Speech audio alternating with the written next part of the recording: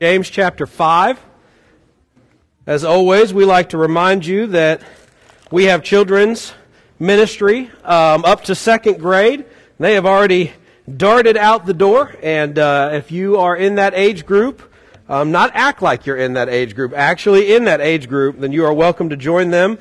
We have a very short passage to read, and no, I'm not trying to milk James for all it is worth. I just wanted to address one single verse by itself because I believe that the application and the implications of this one verse is something that we need to consider by itself. So we're going to be looking at James chapter 5, and we're going to be looking only at verse 12 today. So as we all stand in honor, if you're wondering why everybody's standing up, in honor of the reading of God's Word, we encourage you to do that if you are able. We are going to be reading just James chapter 5, verse 12.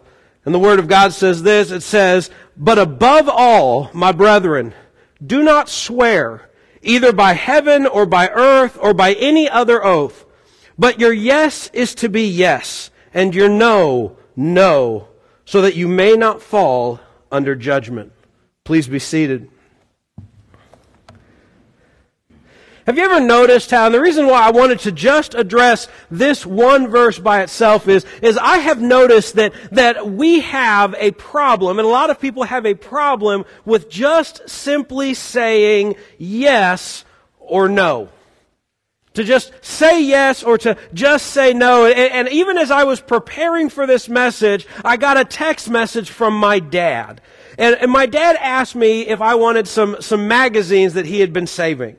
My dad gets a couple of subscriptions, and I'll give you the whole story, not that you asked for it, but my dad has a subscription to the Missouri Conservationist. And in those magazines, there's all sorts of information about hunting and fishing and conservation and wildlife in the state of Missouri, and as long as I can remember, those magazines have been in our house. When I was a kid, even now, and you could read through them. Sometimes you get recipes in them and all sorts of stuff and just all this stuff about wildlife in Missouri. And my dad texted me and he said, "Hey, I have got all of these magazines and I've been saving them, and I wanted to know if you and maybe Joseph wanted them." Now, I don't know if anyone else here has ever lived with 3 children in your house. I don't want to add anything else to my house. Amen, Philip? Amen. I don't want any other things to my house. And so my initial reaction was no. Because the last thing I need is who knows how many years worth of magazines in my house. Now, I love those magazines. I grew up on those, and I love my dad. And I appreciate him keeping those and thinking of me and Joseph and wanting to have those. But the answer that I wanted to say was no. But did I say no? No! I went, "Oh yeah, those magazines are cool, but you don't have to save those for me. It's okay." Because I'm a big chicken. And I get a text responding back from my dad, and in my dad's own subtle way that my children will probably recognize in their father, where he said, "Do, period, you, period, want, period, them, question mark." And you're laughing because you know exactly what I'm talking about. And so I had to say, no. I appreciate it, but I just don't want more stuff in my house. And we do that all the time, don't we? Can you relate to that? I mean, you don't have to raise your hand. Thank you. Yeah, we do that all the time. Dave Markham's going, "You've done that to me, Pastor." Well, there's all of these other things that we say in order to not kind of say either yes or no. The one I hear most often is, "I'll try." You ever have anybody say that? Hey, can you, my favorite is like, "Hey, I've got some furniture I need moved into my basement and I need some help. Would you come help me on Saturday?" "Well, I'll try." What is that? That's no, yeah. We might say things like, "Thank you, Randy." We might say things like, "Well, let me get back to you on that." Moms, you know what you say. "We'll see." How many moms have said, we'll see? I love it on the day, my wife's raising her hand, I love it on the day that a kid figures out what we'll see really means. We're driving in the car one day and my son said, hey Mom, can we go to Target and look at the toys? Who knows what? And Liz in the passenger seat, I'm driving, goes, we'll see. And from the back I hear my probably 3-year-old son go, that means no. Husbands? That's it right there. Let me ask my wife. That also probably means no, and they just don't want to tell you, so they're going to blame their wife. We also hear, well, if I can get everything done, a lot of Saturday adventures begin with, well, if I get everything done, I'll come by. Or if everything works out and I don't get into anything, I'll be there. Even things like, there are a few others we could probably think of, maybe even some to the positive where we want to say yes, but we don't really want to admit that we say yes. Not only that, but there are these people that we know that even if they give us a yes or a no, we also just kind of know it doesn't mean anything.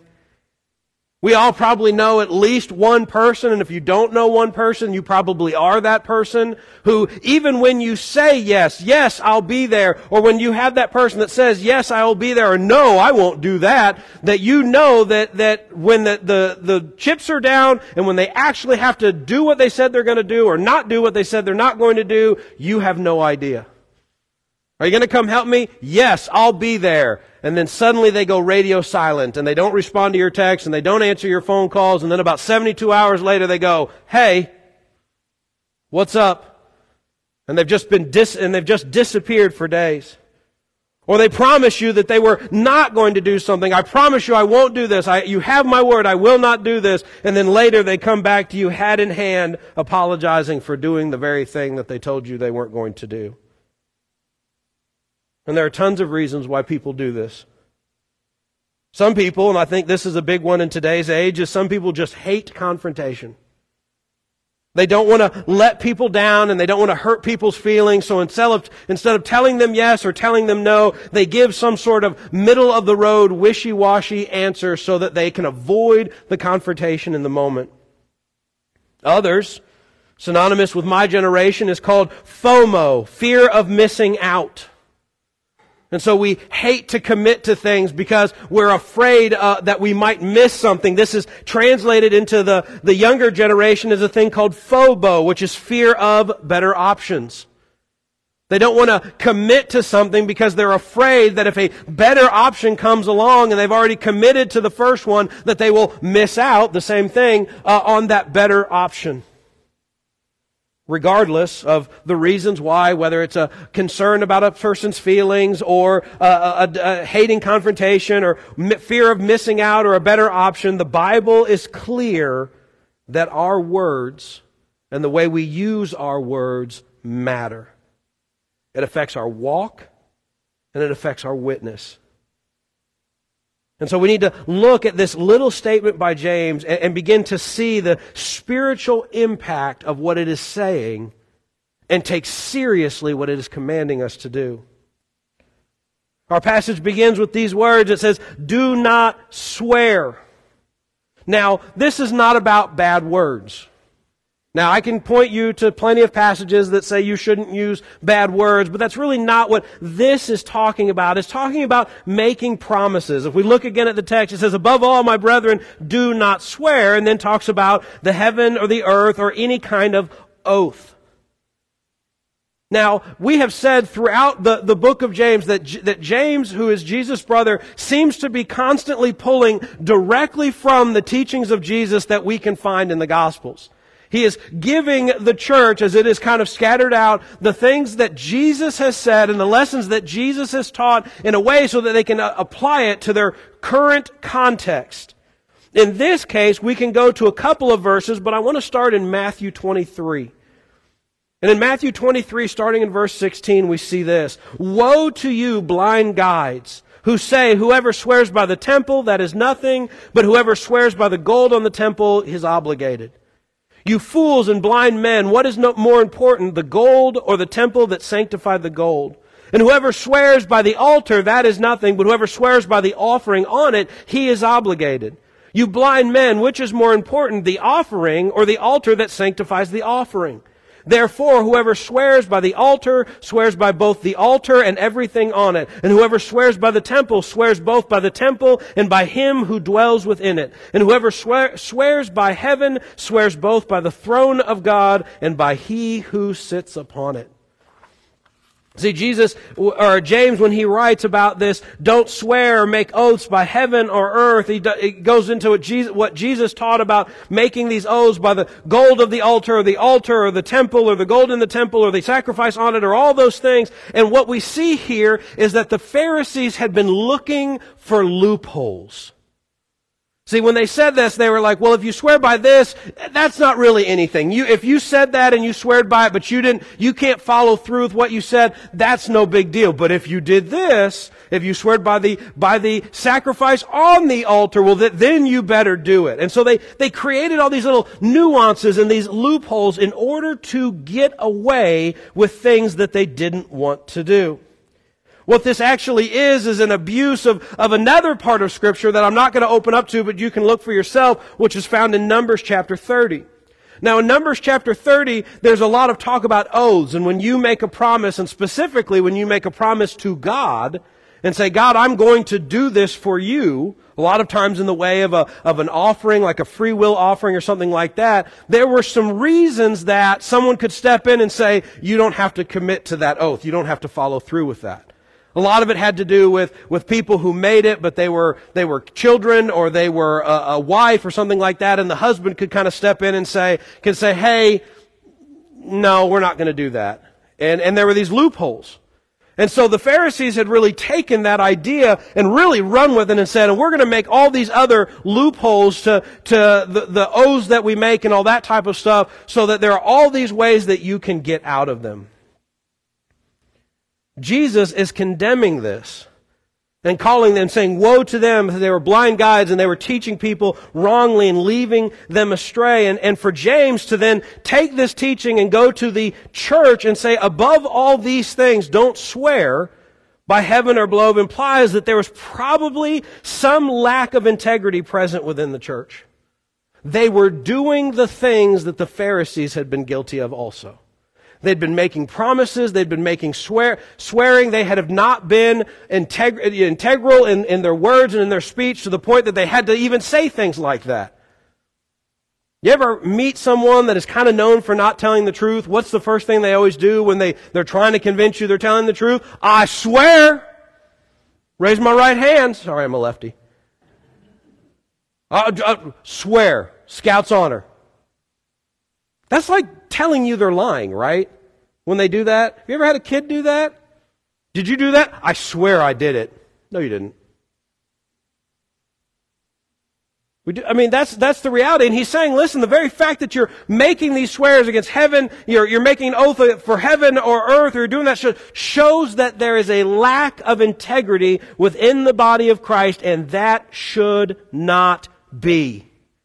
We should not be, as the people of God, unreliable among our families or our friends or our jobs. If we are to the point where we have such a lack of integrity in our everyday life that we have to look to people and go, swear to God, then we have a problem. And this is why James is speaking into this and say, above all else, you need to be people of integrity.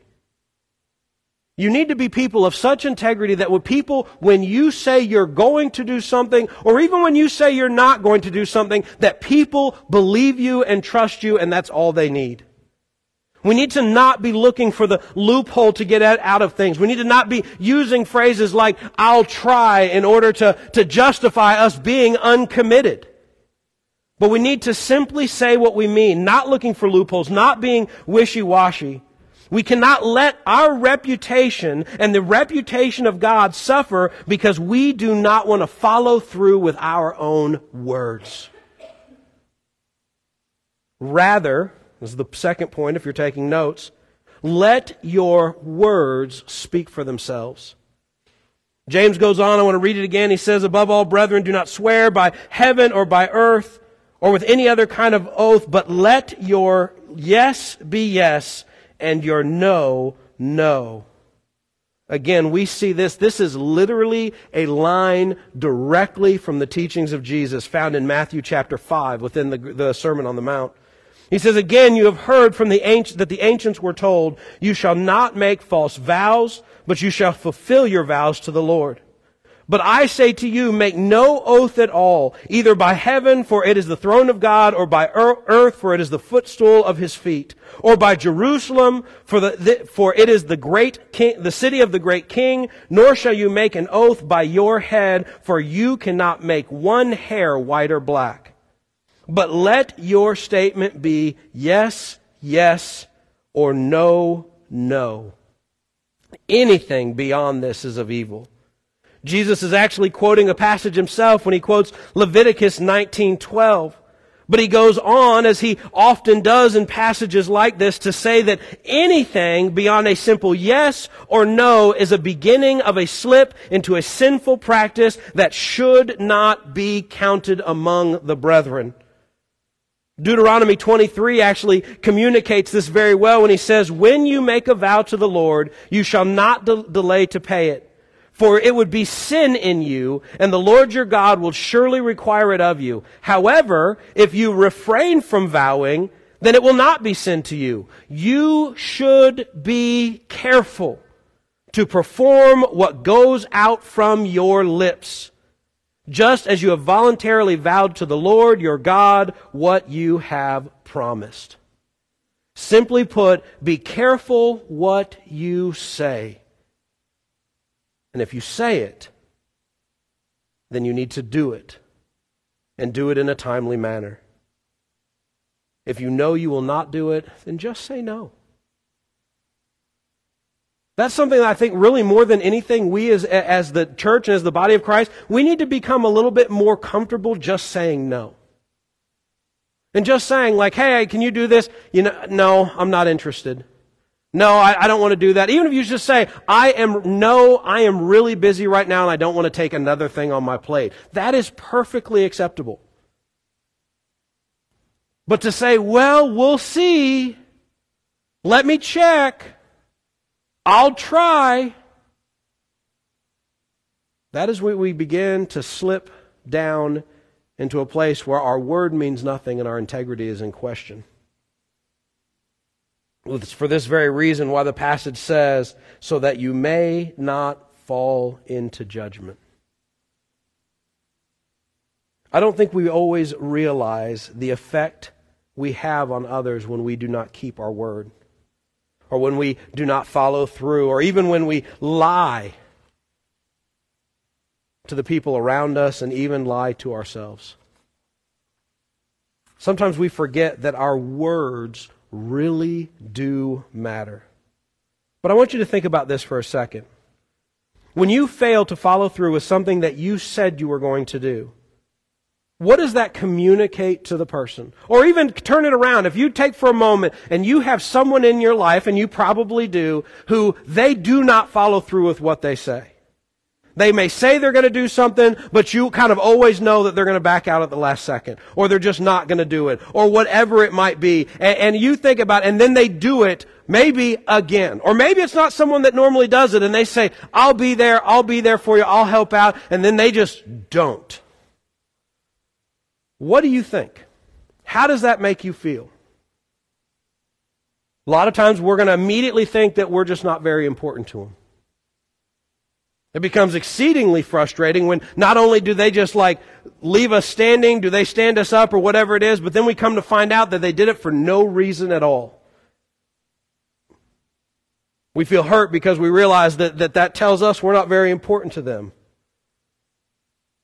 Or at the very least, what is important to them, or what is important to you, is not important to them, and that they matter more than you. And since it's not a big deal to them, then it doesn't really matter if it's a big deal to you or not. You realize that they are more focused on themselves than they are on other people. Maybe you come to realize that they can't be trusted. And really, ultimately, to that point, that you're always going to have a backup plan when they're involved.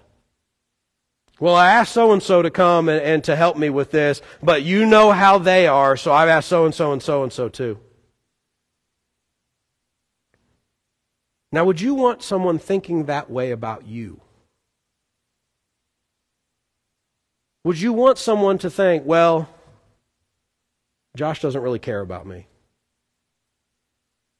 And even though Josh cares a lot about his stuff, he's making it very clear that he didn't really care about the things that matter to me. And I can't really trust him, and I can't really count on him. And I know that if I ask the pastor to help me with something, that I'm going to have to probably ask a couple of deacons or my friend, because they'll be the ones that actually show up.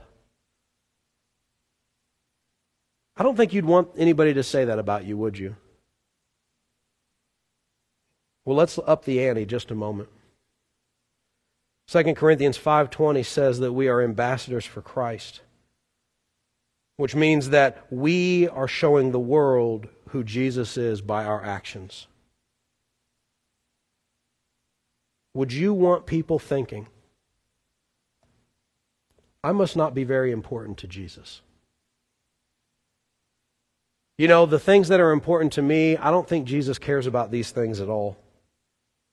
You know, I think Jesus is really more focused on himself than he is on me or on anyone else. You know, Jesus, I'm not really sure I can trust him. I'm not sure if he's really someone I can rely upon. Yeah, I've asked Jesus to help, but I better have a backup plan because I'm just not sure he's going to come through in the end.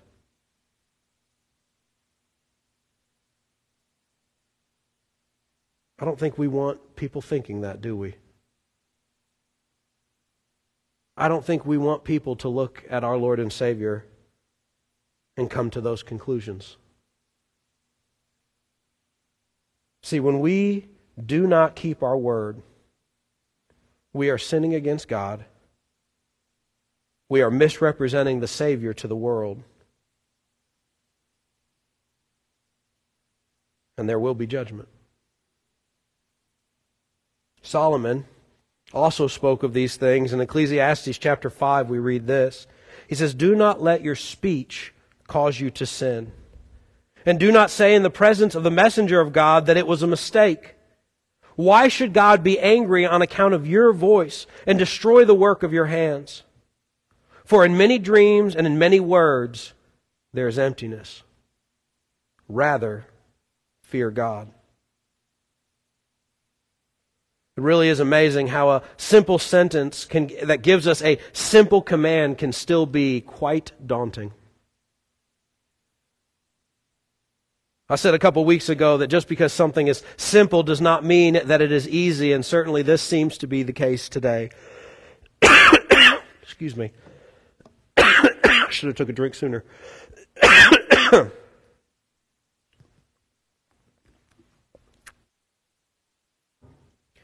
James presents us with an extremely high standard.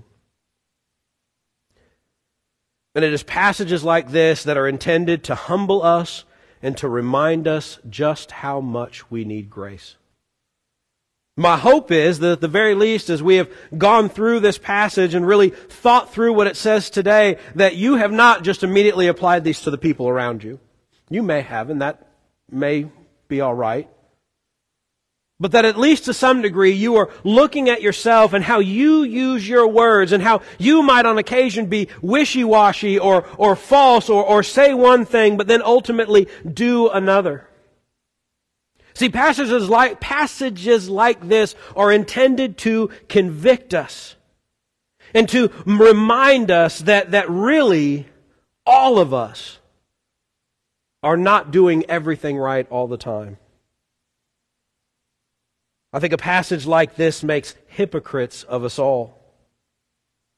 Because we recognize that we want to be like this and we have a desire to be like this, but when it really comes down to it, we are not. But I don't want you leaving today feeling bad because this passage exists. That's not our goal, believe it or not, at church, is we don't get into the Word of God together so that you will feel horrible. Rather, the point of this passage and passages like it is to point us to our need for grace. To remind us that we are all sinners, that we need God's grace to deliver us from sin, and that through His forgiveness we might begin to recover and pursue the things of God and the things that He has in store for us. Can we put up the 3 circles, please?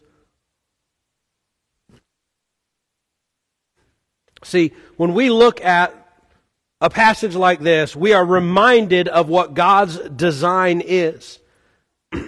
God's design in the subject matter that we've just read is God's design is that we are people of truth. That our yeses are yes and our noes are noes, and that people know that we are going to tell the truth 100% of the time. Right? And the idea is that if we can do that, we'll be in great shape. But here's the deal. I guarantee every single person in this room does not do what this passage is even commanding us to do, and that includes me. And God calls our yes to be yes and our no to be no, but then there are those times that we say yes and the reality is we're going to do no. Or we say no and the reality is we're going to do yes. Or we go somewhere in between and try to work out the wiggle room, and when we do that, we depart from God's design, and that's called sin. See, a passage like this one reminds us that we are all sinners. Every single one of us.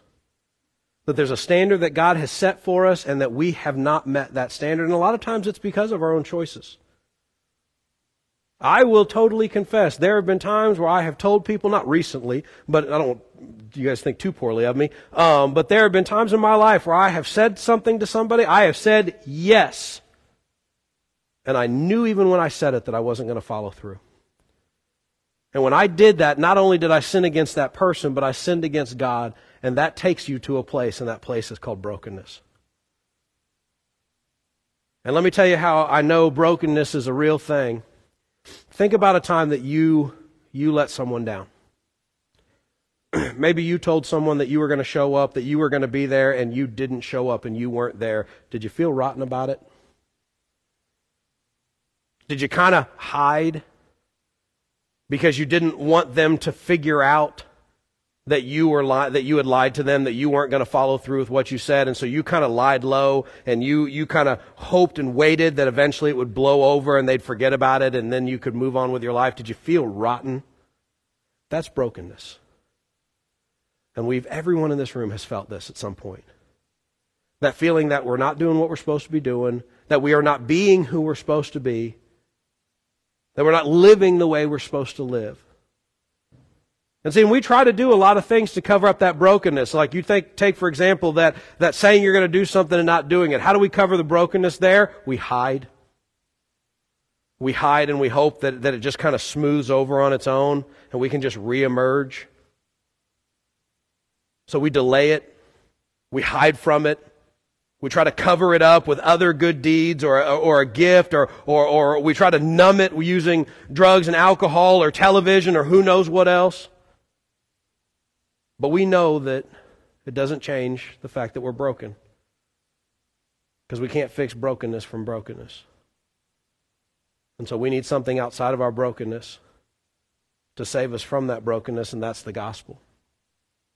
And even in a passage like this, we have to be reminded that behind all of this is the good news of the gospel, that God loved us so much that He sent His one and only Son. And you know, we have a hard time with our yeses being yeses and our noes being noes, but Jesus did not. And He said things the way He was supposed to say them, and He made His yeses yes and His noes no. In fact, Jesus lived a sinlessly perfect life, not to show us we could do it, but to do it on our behalf. And Jesus lived a perfect life so that He could die on the cross for your sins and for mine. So that He would take the punishment of our sin and that we could receive His righteousness freely. And the Bible says that if you believe on the Lord Jesus Christ, that you will be saved. In fact, we say that if you repent and believe in the gospel, that you will be saved. Repenting means to turn away from sin and turn towards Jesus. And believing means believing that Jesus is everything He said He is. Romans 10:9 says it this way, that if you confess with your mouth Jesus is Lord and believe in your heart God raised him from the dead, you will be saved. And so we make Jesus Christ the Lord of our life, believing that everything that the Bible says about Jesus is true. And if we do that, then we can start to recover and pursue God's design for our life. And this is the part where our speech can begin to be recovered and begin to be the way that God meant it to be, so that our yeses are yes and our noes are noes, and we can put away the need to say, I swear. And we can place our faith wholly in Jesus.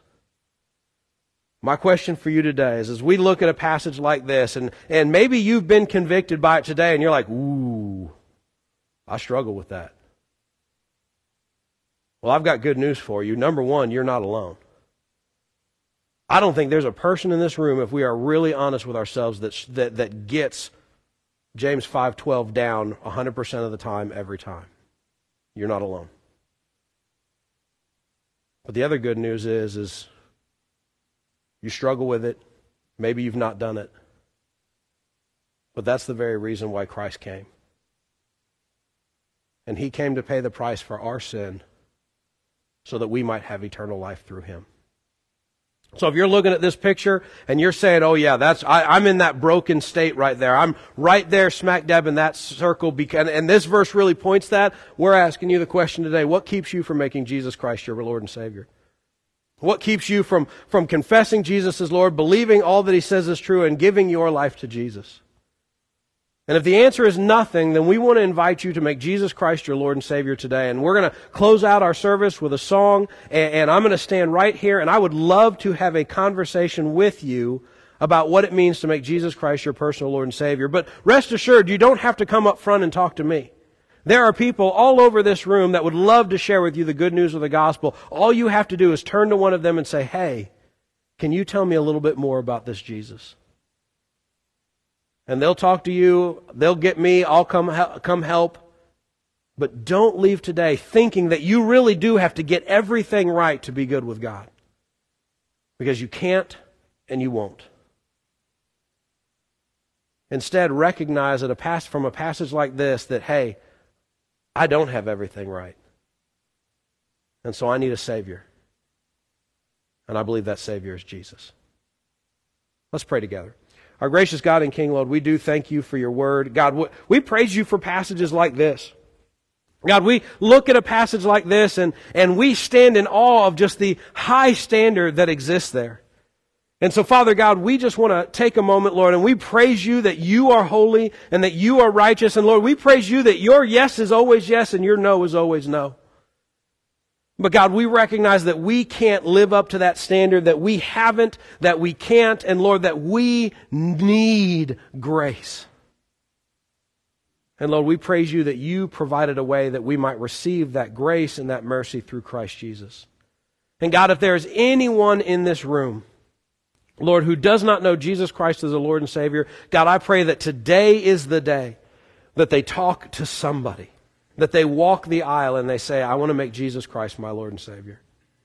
And Lord, that through that, Lord, that you would redeem them of their sin. Lord, that you would give them new life in Christ. That you would fill them with the Holy Spirit. And Lord, that you would set them on the course of recovering and pursuing your design for their life. Lord, for the rest of us, Lord, I pray that we would be convicted by this. And Lord, that we would be reminded of the high standard that you set, and that our witness is at stake because of the words of our mouth. And Lord, that we would seek to be as faithful as we can be this side of glory. And Lord, that you would show us grace along the way as we grow. God, we ask these things in Jesus' precious name. Amen.